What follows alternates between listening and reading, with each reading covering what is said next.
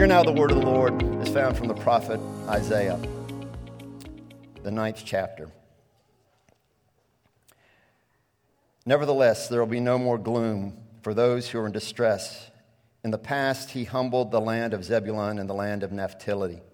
But in the future, he will honor Galilee of the nations by the way of the sea, beyond the Jordan. The people walking in darkness have seen a great light. On those living in the land of deep darkness, a light has dawned. He has enlarged the nation and increased their joy. They rejoice before you as people rejoice at the harvest, as warriors rejoice when dividing the plunder. For as in the day of Midian's defeat, you have scattered the yoke of the burdens that burdens them, the bar across their shoulders, the rod of their oppressors. Every warrior's boot used in battle and every garment rolled in blood will be destined for burning and be fuel for the fire. For to us a child is born, to us a son is given, and the government shall be upon his shoulders, and he shall be called Wonderful Counselor, Mighty God, Everlasting Father, the Prince of Peace. Of the greatness of the government and peace there will be no end. He will reign on David's throne and ever in his kingdom, establishing and upholding it with justice and righteousness from this time forth and evermore. The zeal of the Lord Almighty will accomplish this. This is the word of God for the people of God. Thanks be to God. Thank you, brother.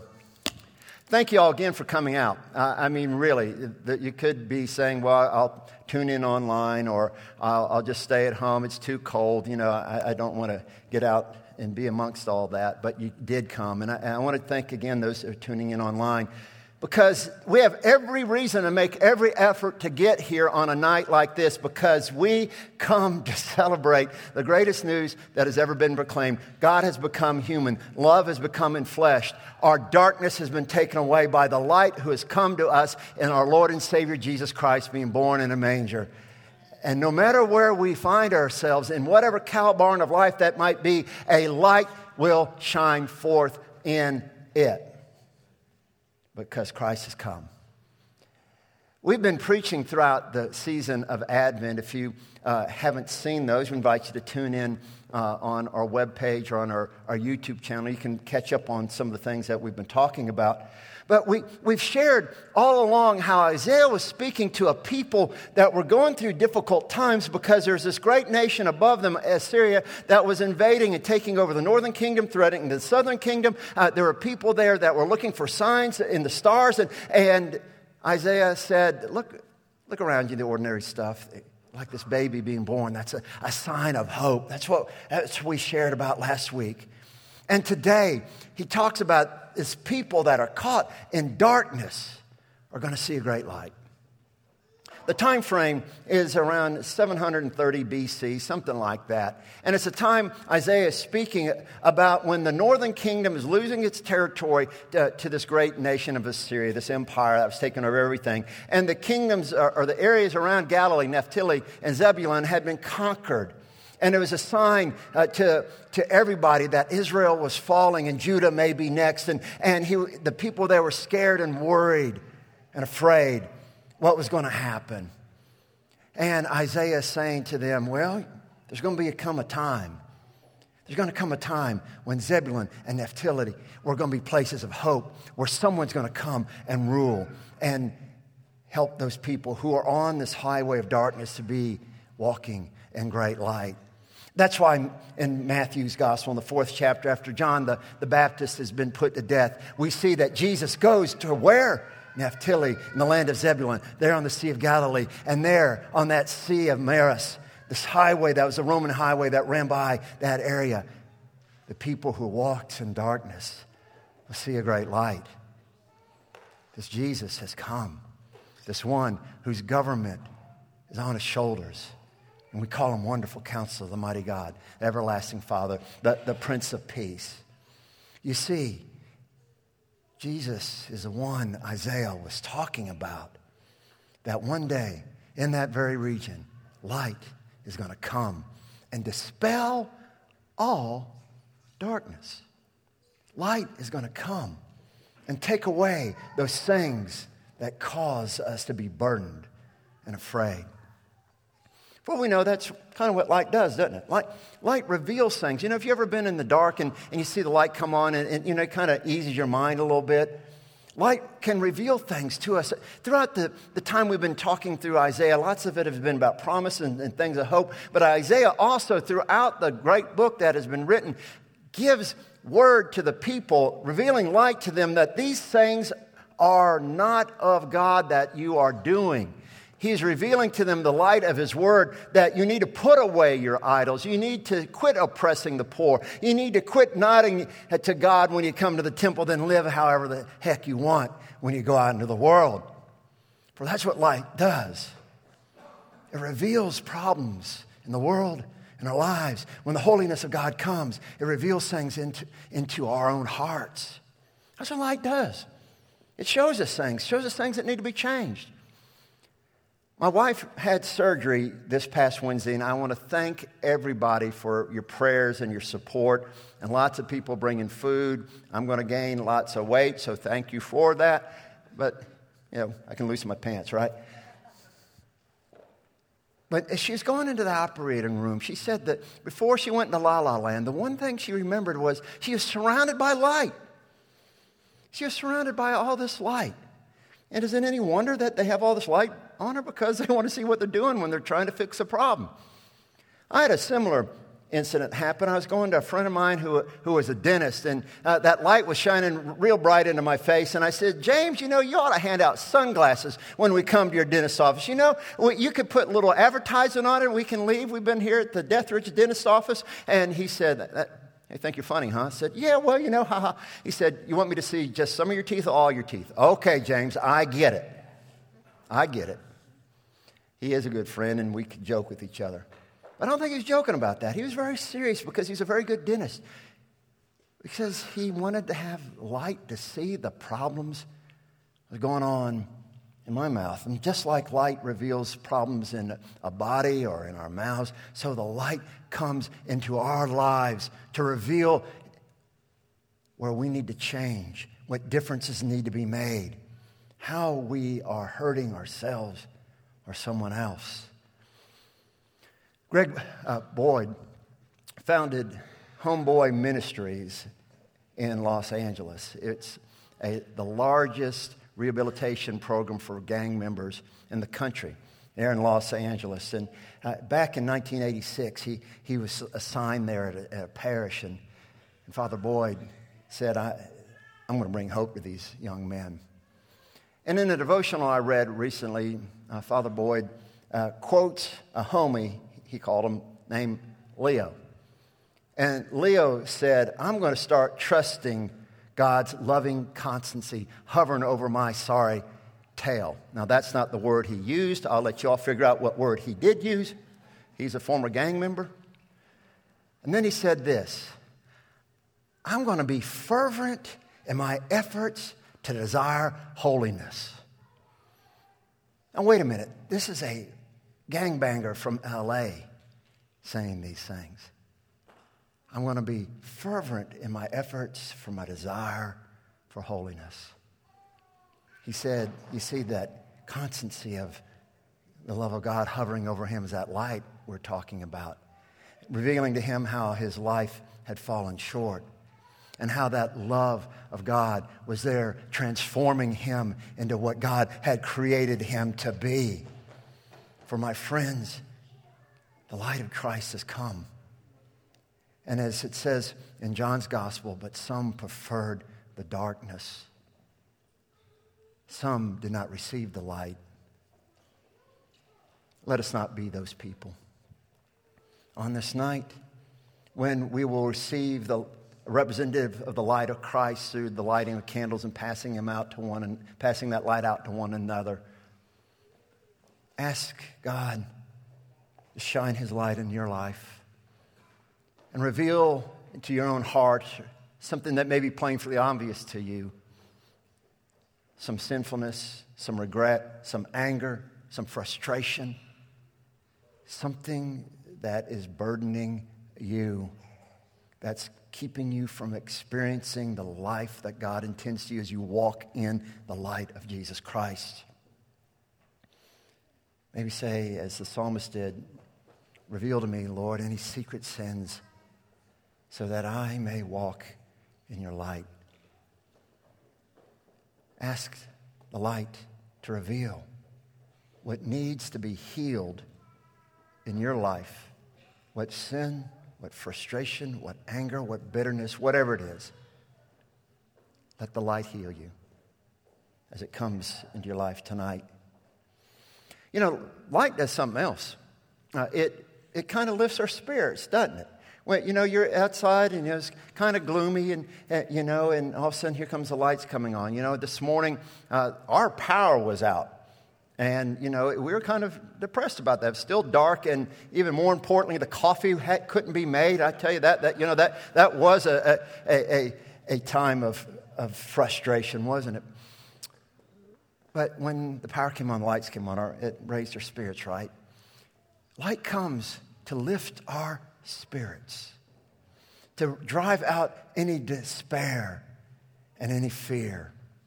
For the people to whom Isaiah is originally speaking to, they were a very fearful people. The Assyrian army was there before them. There was these oppressors that were coming down to maybe destroy their nation and take away their lives and send them into captivity.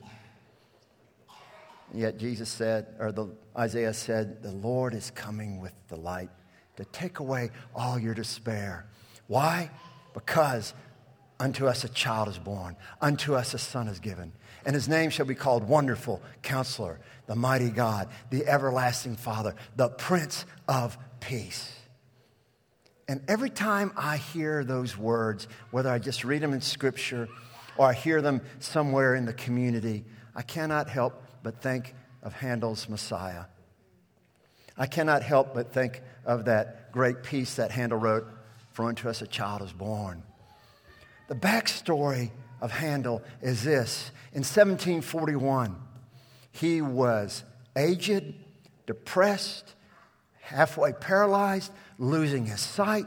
He was broke because he hadn't written anything in a long time and there's no money coming in. And on a late December night, he was going home in the dark there in England and wondering if there's any hope in his life. And as he approached his doorstep, he saw a package there was upon it.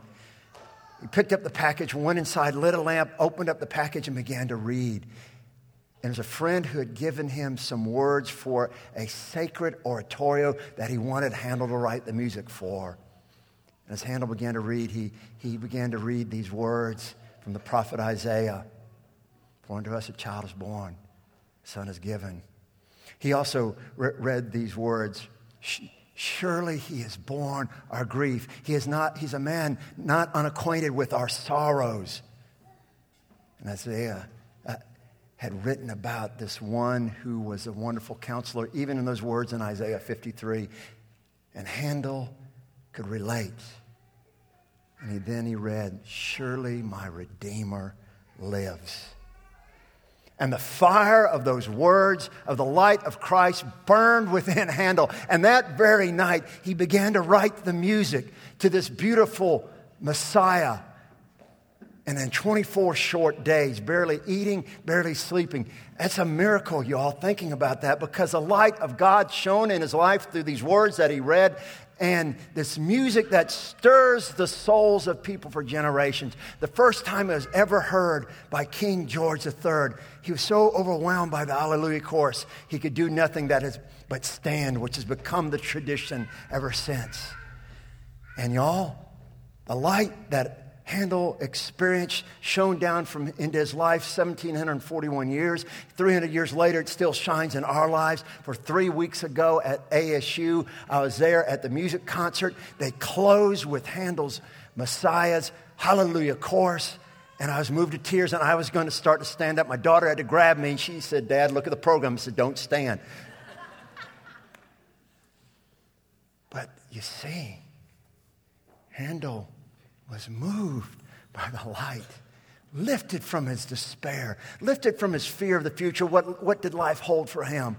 And some of y'all may be at that place right now. Some of y'all are wondering, what's life all about? Is there any hope for me in the future? You see your kids around here running around. You're all excited about them for Christmas, but then you wonder, what's the future going to be for them? Well, hear this word. The light has come. And it dispels all fear. 1 John 4 says, perfect love, you all know it, cast out all fear. Perfect love has come, lifting us up from that despair and our hopelessness. So when you receive the light tonight, let it light your life and say, God, take away everything that causes me to despair. Take away everything that causes me to be afraid. Let me walk in your light, in the confidence of your love. Finally, light guides us. Light does guide us. Now, my mom and dad used to watch a soap opera, The Guiding Light. That was anything but guiding. And Jesus talks about those false guides there in the gospel, in Matthew's gospel. And we know there are false lights out there. I'm trying to learn some about my new home state. And I was reading about Cape Hatteras, and that there used to be pirates off the Cape that back in the same time about Handel was writing the Messiah. And they would put out false lights that would lure ships in, and the ships would get caught on the treacherous shores and in the sandbars, and then they would go and raid them and take all the cargo. Yeah, there are false lights that try to say, well, this is the way you should go. This is the way you'll find whatever you're seeking after. And we know that everything is false light. It twinkles for a little bit, but it will soon fade because it's not eternal. There's only one light. There's only one light that has sailed the seas and calmed every storm. There's only one light that has walked along the treacherous highways and taken away every danger. There's only one light that has gone to the other side of eternity and shines that light for us to walk through the curtain of death and be there blazing for us to say, welcome home. And that light is Jesus. Amen. And that light has come. Because we people walk in the dark light, and sometimes we need something to guide us to life and to hope. There's a great pastor named Ron Meal. Some of y'all may have read some of his works. One of the great books is God Works the Night Shift.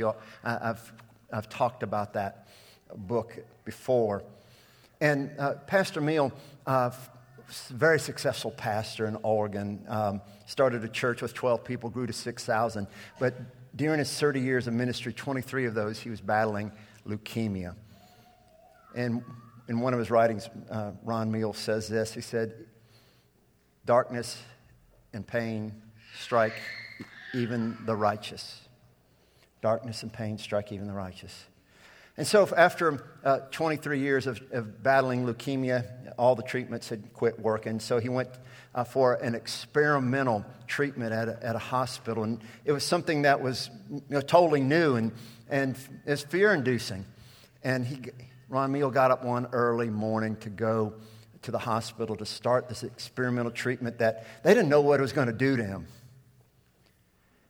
And as he's there praying, driving in the dark, he heard these words from the Lord. He said, son,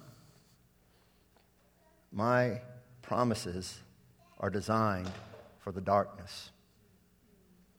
My promises are designed for the darkness.